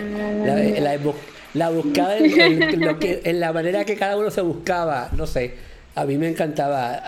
Yo creo que Pablo dio un clavo en que me preocupa los jóvenes ahora que no sepan quién es Tom y Jerry, porque es bien importante. O sea, nosotros, pues sí, pues lo hicimos con ellos, pero los chicos hoy día no saben quién es Tom y Jerry. Si no sabes quién es Tom y Jerry, no te van a disfrutar. Mis hijos saben. Porque tienen una madre que le ha enseñado. Siguen gozando las películas de Halloween. Correcto. Así que no sé. Pablo, ¿cuál equipo eres tú? Yo soy Team Jerry. pero porque tiene al tío Bigotes, el que le sacaba siempre un pelo a Tom y se lo ponía en la guitarra y hacía trin, trin, trin, trin, trin, trin, trin, trin, trin, trin, trin. Me encantaba ese capítulo del tío Bigote que no se le veían los ojos con la gorra. Increíble. Me encanta. Sí. Qué brutal. Mark. Pues yo soy con Tom. ¡Tomás! Entonces, había un episodio que decía Tom, que le regañaba en vez de decir ¡Tomás! Y él se iba corriendo rapidito. Que solo se le veían las piernas a la señora. Sí, a la señora se le veían las piernas. Oye, Me encanta. eso era lo unique de esa serie, que no eran cosas típicas, se veía bien diferente en la realidad. Mira, vamos a hablar aquí a Héctor Roma. Hannah hacía mucho eso. ¿Cómo fue? No, sí. Hannah hacía eso mucho con su anime, con los dibujos de ellos, que si a Johnny Bravo, a algunas mujeres no se les veía la cara, que si esto, que si de la cintura para arriba. Eso es algo característico de ellos, que me gusta mucho. Paca y extraño, Pollito, que tenían el padre y la madre que hasta acá. Y Courage the Cowardly Dog, me encanta el perrito. Courage es mi favorito de cartoon, que lo dan como a las 9 antes de yo ir a dormir. Yo lo veía porque no me dejaban, porque daban partes que daban como que miedo, porque eran los monstruos bien brutales. Pero extraño mucho a Courage. Estamos aquí viajando en el tiempo de esto. Eso eran tremendas teleseries, la verdad. Héctor, ¿qué? Héctor Romano, tengo aquí Romero. Héctor Romero, gracias por estar con nosotros en YouTube, que está bien pompeado por Tom and Jerry Hype, loco por verla, y le gustó mucho el trailer. Yo creo que a mucha gente le gustó mucho el trailer, en la realidad. Bueno, vamos entonces al próximo tema, que nos quedan 2 más, y este es el tema de Call of Duty Black Ops Cold Wars. Vuelvo y repito, es el nombre más largo en la historia de Call of Duty, porque mira qué trabajo me da decirlo. Salió, si no me equivoco, ¿cuándo fue? El viernes, Mark, no me acuerdo cuándo salió. Viernes pasado, ¿verdad? Viernes pasado. Pues salió el viernes en PlayStation 4, 5, Xbox Series X, y el 5 que lo tenga, serie X, Serie S y Xbox. Mark y yo lo estamos jugando en Xbox, ¿verdad? ¿Qué lo estamos jugando? En Xbox. Yes, y pues nada, tú primero, para que después la gente se burle de mí, porque yo metí la pata muchas veces. Pero no, fíjate, este juego me gustó sobre el anterior porque volvieron a la historia. Sí, sé que hay mucha gente que no juega Call of Duty por la historia, pero a mí me encanta la historia porque es bien action hero, bien de héroe, bien Michael Bay, muchas explosiones, poco sentido, y las historias son excelentes. Si no han tenido la oportunidad, me encanta. De los jueguitos anteriores fue el World War, la Guerra Mundial, estuvo muy bueno, y también la serie Black Ops tiene ese sabor de la historia que es muy buena. Este es basado en los 70, en los 80, inclusive vimos a Ronald Reagan, y una historia muy buena, excelente, la acción está tremenda, me gustó mucho lo que era la historia. El multiplayer, yo soy horrible y pésimo, y cuando escucho un nene hablando me da por llorar. Pero sí, el multiplayer, a los que le encanta, muy bien. También me gustó el enfoque de la historia de los zombies, ya que siempre hemos visto que esta es mega historia para los zombies, inclusive buscaban actores de Hollywood para que interpretaran los personajes, y ahora pues dijeron que vamos a quitarle un poquito a lo que es la historia de zombies, y vamos entonces a enfocarnos en la campaña, mientras que en el juego, la parte de los zombies, fue un poquito más fresco y más refrescante en ese aspecto, que no tiene como que esta media historia grande, sino que tú buscas varias amistades y vamos entonces a destruir, matar a los zombies, asegurarnos que la casa esté segura, y eso que me gusta. Muy bien, buena acción. World Warfare fue muy bueno. Black Ops 3 fue que no me gustó mucho, porque ellos quitaron todo lo que tiene que ver con historia, se enfocaron solamente en el multiplayer, y eso le quitó. Ahora pues ellos en pues se dedicaron más a la campaña. También hay que recordar que ellos tienen Warzone es el enfoque de ellos multiplayer, y se parece mucho, inclusive hay varios niveles y varias cosas que complementan uno con el otro, que en este aspecto me gusta. Inclusive hoy, si eres un fan de los multiplayer, Nuketown anunciaron hoy que ya pronto va a estar saliendo en estos días para todas aquellas personas que hayan comprado el nuevo Call of Duty, y es gratis. O sea, que muchas veces entra con un bono y hay que pagar por este nivel, porque unos niveles favoritos. Y ahora, si tú ya tienes el juego, pues ya tienes acceso ya a esa tabla para jugarlo con tu amistad. Definitivamente, si eres fan de Call of Duty, tienes que tener este juego en tu colección. Pues mira, yo algo que mencionó Mark, que por donde yo iba, era que el último juego de Call of Duty que yo jugué, historia se refiere a World War II, que me acuerdo que lo jugué con mi primo Emanuel Andino, Sky Dweller en YouTube y en Twitch, búsquenlo, que él se pasa publicando, haciendo streams y publicando cosas de Call of Duty. Y lo que me gustó de World War II era la historia, que por la historia es que yo me pude disfrutar el juego. Y lo demás, pues obviamente yo no soy multiplayer ni soy un experto en First Person Shooter, aunque el Doom Eternal me encantó y lo jugué 2 veces, pero es una cosa diferente. Cuando entro, lo que me gusta es la historia. Vamos a que es una película de Michael Bell que se está contando o tú la estás contando con él, y pues te sientes a veces que estás en Magnum P.I., te sientes a veces que estás en Rambo, te sientes a veces que estás en Terminator, en diferentes películas, no es que estés inspirado en estas películas, pero te sientes que estás viviendo estas películas en estas diferentes misiones. Tú eres un agente de la CIA que pues le pones el nombre que tú quieras. Yo le puse Rafi Mediavilla por cuestión de, ¿sabes? Whatever, yo soy un agente de la CIA. Y entonces pues te montas en ese mundo de hacer misiones sencillamente, y pues una vez yo le cogí el piso, pues en verdad que me disfruté mucho las historias. Yo soy como yo soy, yo cometí el error al principio de que yo me tiraba por ahí como un loco solo y empezaba a matar gente. Y pues me mataban porque yo estaba solo. Entonces hasta que no me di cuenta que tenía que escuchar a mis compañeros en la historia y esperar a que me dijeran cover me, pues yo era un loco, yo me tiraba a pegar el tiro. Y pues a gente, por favor, no sean como yo y escuchen instrucciones. Y todas las misiones, casi todas las misiones, pues tienes tu equipo y tienes que seguir instrucciones sucesivamente. Pues yo no sigo instrucciones. Ahí me dijeron, hay que ir para el segundo piso. Yo voy para el segundo piso a pegar tiro. Y me dijeron, hay que meterse para allá adentro. Yo me meto para allá adentro a pegar tiro y no sigo ningún tipo de instrucciones. Y ahí me mataban cada 5 segundos por yo estar solo, por meterme a 50 personas yo solo. Pero nada, esos son... metía pata de un newbie. Y pues soy un newbie, no me importa. Vean con eso. Me gustó. La realidad es que me gustó un montón. Y como dijo Mark, volvemos a un World War II, que lo que ese Call of Duty es muy bueno.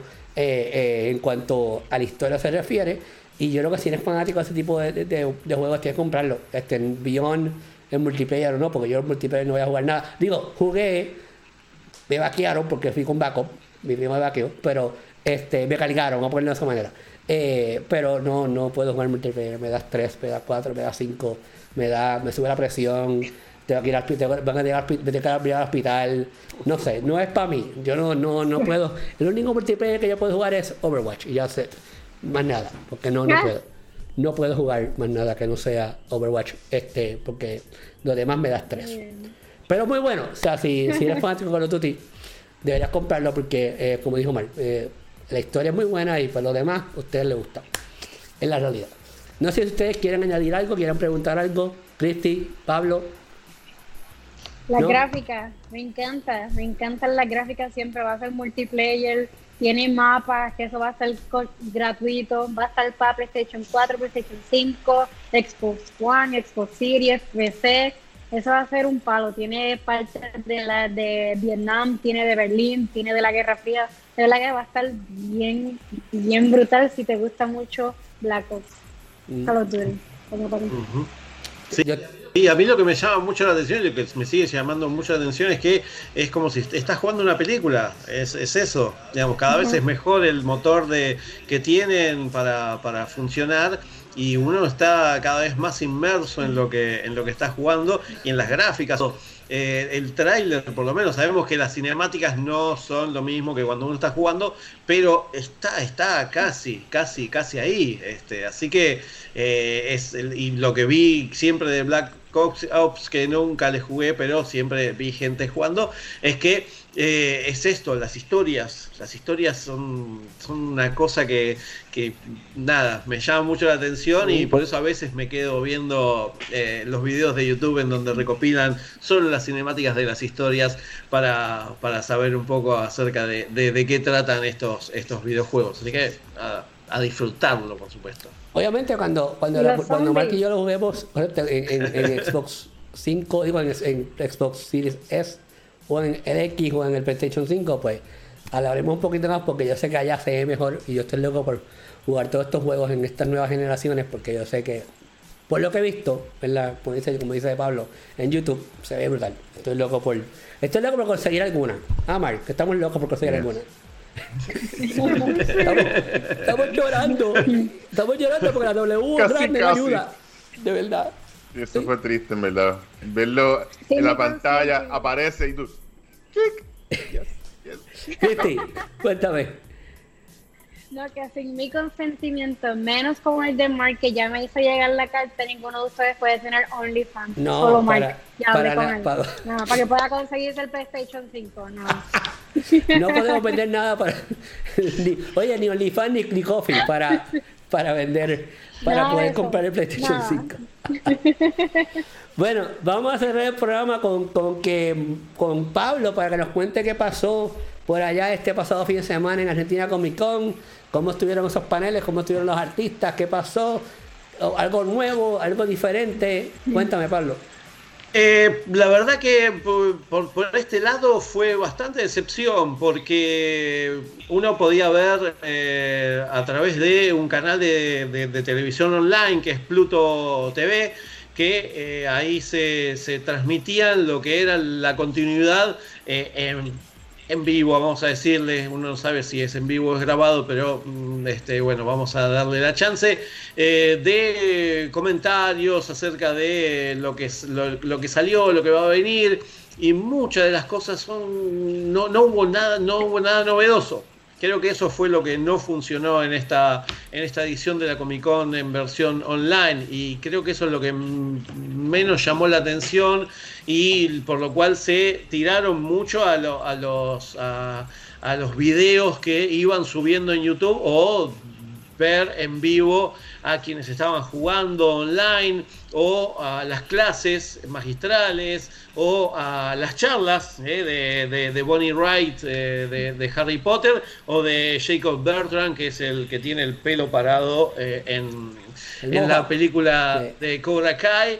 Que la verdad que siguen colgadas en la página de Argentina Comic Con en su canal de YouTube, y la verdad que tienen la mejor onda como siempre todos los personajes y los actores y las actrices, pero creo que no marcó una diferencia. Uno se metía en la página de Argentina Comic Con y tenía todo el mapita de a cómo está la convención todos los años, y cada stand uno se metía en ese stand más virtual, pero me metía a 2 o 3 y ya después ya me aburrí, digamos, no es lo mismo. Así que creo que nos pasó a muchos porque hablábamos acerca de esto y bueno, medio una desilusión fue, porque ni siquiera aquí está el Artist Alley, que es donde están todos los dibujantes. En este pasillo pude disfrutar de algunos más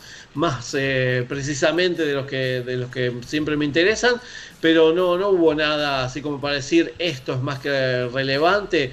Vimos trailers y es más, si hubiera sido un poco más parecido a la DC Fandom, hubiera sido mejor. Sí, no. La verdad que sí, una decepción porque le pusieron todas las ganas, la gente que charlaba, los foros, los invitados, tanto nacionales, los cosplayers que también compartían sus experiencias, pero quedó todo a medio camino, y eso que no fue algo de un día para el otro. Esto ya lo vienen desde que cancelaron la Comic Con que iba a ser en mayo, así que tuvieron su tiempo como para armarlo, pero son cosas que quizás en la cabeza de alguien resultaba mejor resultaba mejor que después nosotros verlo de manera online. Así que nada, esperaremos que el año que viene, si todo vuelve a normalidad, podamos disfrutar de una Comic Con con todas las letras. Mira, Pablo, yo creo que contestaste la pregunta mía con lo que acabas de decir, porque yo sentí que se parecía al DC Fandom. ¿Los paneles eran grabados o eran en vivo? Es que uno no sabe. En Pluto TV para mí estaban grabados, digamos, no era un vivo, sí. Era un falso vivo, digamos, como se dice. Y después algunas de las charlas que se podían ver, lo único que fue en vivo fueron las transmisiones de el live streaming de gaming, sí, de Mortal Kombat. Eso sí.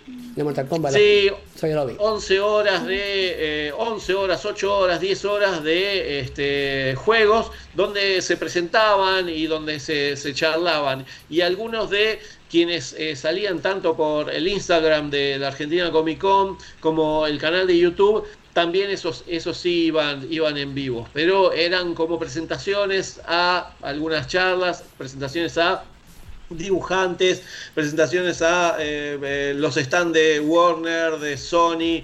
Disney no estaba, ahora que me pongo a mirar. Disney no estaba. Ay, Señor Jesucristo, Disney tiene problemas conmigo. Disney tiene problemas conmigo de nuevo. ¿Cómo es posible? Pero no estuvo y no sé qué va a pasar. Pero bueno, pero sí, Warner, Cartoon y Nickelodeon también, que es una de las primeras veces que también participa. Así que nada, sí, quedamos Warner, ahí a medio camino. Warner le dio mucha promoción al boot virtual de Wonder Woman, dio bien en las redes, que le dieron bastante duro a eso. Muchachos, ¿alguna pregunta que tengan para Pablo del Argentina Comic Con 2020? Mark, ¿tiene algo? No dieron. Ok, Cristi, primero. Dale, Cristi. No dieron un showcase de personas con sus costumes, hubieron competencias virtuales. ¿Qué pasó con eso? No sé. ¿Me puedes decir, abundar un poco de información? Sí, hubo también workshop de cómo poder preparar su... Sí. Hubo entrevistas también, más que nada hubo entrevistas a cosplayers que contaban más o menos cómo iniciaron, cómo fue, cuáles fueron sus atuendos más importantes, los que les llevó más trabajo, los que más quieren. Eso es interesante, pero eso tranquilamente es algo que la Comic Con Argentina podría haber subido a lo largo del año y entre emisión y emisión. Pero bueno, es una de las cosas que llamó la atención. Y después otra de las cosas, gente que te enseñaba a hacer maquillajes, a hacer efectos especiales. Así que, pero bueno, todo ya grabado, todo pregrabado por pandemia, pero bueno, no le sentí ese brillo que tiene la Comic Con de todos los años, pero bueno. Exacto. Sí, es verdad, no se siente igual. Porque eso es lo que hacen Comic Con, las personas, las competencias, los invitados, los cosplay contests. Eso es lo que hace una convención como tal. O sea, el cosplay, cada vez que hacen aquí en Puerto Rico, mi opinión, yo soy jueza de cosplay como tal, lo que hacen acá en Puerto Rico es que si hacen una competencia de gaming, tienen que traer una competencia de cosplay, porque ya hay tanta gente, la comunidad de cosplay está creciendo bastante y eso es lo que hace y que impulsa que todas estas actividades así de geek crezcan, para que la gente se siga conociendo más. Sí, y aquí en la Comic Con lo que siempre está todos los años y todos los días es el Star Wars Parade, que son la Legión 501, que se atraviesa toda la Comic Con hasta llegar al escenario, y en el escenario, bueno, hacen todo su espectáculo, que eso se extraña muchísimo. Mark, preguntas. ¿Y qué juego yo he mostrado? Me emocionaste que el Mortal Kombat. Yo me acuerdo porque Warner envió el comunicado de eso, pero no sé qué más. Exactamente, Mortal Kombat, hubo hasta una charla, hubo dos gamers, por lo menos muy conocidos de aquí de Argentina, que charlaron y también demostraron. Y de lo nuevo, es más, de lo que estuvimos hablando nosotros aquí en las semanas anteriores, algunos de los juegos que charlamos se pudieron jugar, pero yo no sé cómo es la temática, no sé cómo fue, si se inscribían, si cada uno, creo que es así, cada uno se inscribía de lo que se pudo ver, de Dragon Ball, de los que me acuerdo. Dragon Ball Fighter Z es uno de ellos, de Bandai Fighter Z. Sí, exactamente. Pero como no le presté mucha atención, porque horas y horas y es más, quería ver algunos de los otros videos como para saber un poquito, porque workshops como para armar sus props también, que eso la verdad que es más que interesante. Nada, todo eso sigue colgado en la página de Argentina Comic Con en YouTube, así que quienes quieran echarle una mirada, bueno, ahí van a tener esta edición online, creo que por bastante tiempo. Hecho. Bueno, yo quiero regresar en algún momento a Argentina Comic Con. Yo tenía planeado ir este año, obviamente, para allá, pero obviamente no se dio por la pandemia, pero en futuro vamos a seguir cuadrando. Primero, para que Pablo pueda venir aquí a Puerto Rico, acá para Puerto Rico Comic Con, y montar el booth de Criticólogo de nuevo y hacer todo el show, todos nosotros allá en vivo sucesivamente, y después nosotros pues trasladarnos los 4 hacia Argentina si se puede, y nosotros estar allá en Argentina y cubrir el evento para ustedes. Gracias a Pablo siempre por proveernos la información de lo que está pasando por allá. Y nada, vamos a empezar contigo, Pablo. ¿Dónde te pueden conseguir? Me pueden conseguir ahora, ya en 5, 6 minutos, escucharme en vivo en radio aijuna.fm, Aijuna con H entre la A y la I, aijuna.fm. El programa tuvo un cambio, le tuvimos que cambiar el nombre al programa porque el nombre ya lo estaba usando otro programa de radio hace 2 años y nadie de la radio se había enterado, así que tuvimos que cambiarle y le pusimos Cine con McFly, así que se llama a partir de ahora Cine con McFly. Así que bueno, se puede. Ya está. Volvamos a lo clásico, dijeron, y listo. Después de tanto que me esmeré, pero bueno, no se chequeó. Así que lo pueden escuchar ahora desde las 8 de la noche, hora Puerto Rico, 9 de la noche Argentina, aijuna.fm, y si no, en las redes sociales, @PabloMcFly, ahí tienen todo lo que quieren saber, ya saben, me siguen y listo. Y acá los jueves, por supuesto. Abajo en ese sentido están todas las redes de Pablo para que lo sigan. Y está cool eso que se llama Cine como McFly ahora. Como era antes, así era antes, me acuerdo de eso. Así que, claro, pues siempre así. Mark, el hombre de los 55,000 programas y los 55,000 proyectos. ¿Dónde te pueden seguir? ¿Dónde te pueden ver? ¿Dónde te pueden tu número de teléfono? Tu seguro social. No. Eso no. Digo, sí. Muy bien, pero sí, en pr-guion.com estamos ahí dando noticias sobre videojuegos. También estoy en las semanas regando en todas partes, compartiendo los muchachos Cultura Secuencial, Back to the Movies los lunes. Los martes hablemos social media con Agnes. Los miércoles Cine Geek Live, donde conversamos de lo que está pasando en el cine, el streaming, todo esto. Los jueves, por supuesto, aquí en Los Criticólogos. En el fin de semana estamos Gaming al Día. Y todo. Y los lunes, hablamos de lucha libre, hablamos de AEW mayormente, porque es lo que yo hablo, yo no hablo más nadie ya que no sea AEW y más nada, porque eso yo soy así. Obviamente, pues, preguen con eso. Y nuestra jefa, Cristi González, ¿dónde la pueden conseguir? ¿Dónde la pueden ver? Aquí todos los jueves por Criticólogo a las 6 de la tarde en criticólogos.com si quieres saber un poco más de mí, y en mi Instagram, que solo tengo Instagram, no Ko-Fi, no OnlyFans, nada de esas porquerías. Me pueden conseguir por @ChrisGN _cosplay, que ahí me pueden escribir, me pueden dar like, me pueden follow, hacerme la pregunta que ustedes quieran. Y de baloncesto capitanes ahí. Oh, sí, como quiera. Arecibo siempre. Un anuncio importante, un announcement, Rafi, sigue en pie, el jueves que viene, Thanksgiving, no va a haber el programa. Que estaremos discutiendo episodio 12 y 13 el jueves próximo, primera semana de diciembre que se rueda. Así que ya saben, Acción de Gracias, pásenla bien, pásenla en familia, coman mucho pavito, al otro día de sándwich, al otro día de desayuno, almuerzo, cena, todo eso, y pásenla en cuenta. Pavochón es lo que vamos a comer, pavochón. Viene por ahí también. Rafi Mediavilla, obviamente, a mí me pueden seguir como encuentro el cintillo mío. ¿Dónde está? Se me perdió. R Mediavilla en Twitter, Instagram, R Mediavilla 13 en el Facebook, rafimediavilla.com. Para todo lo demás, la reseña de Ron viene mañana, ¿verdad? Sí, mañana viene. Mañana la subo a rafimediavilla.com. Estrena mañana en Hulu de la película, muy buena.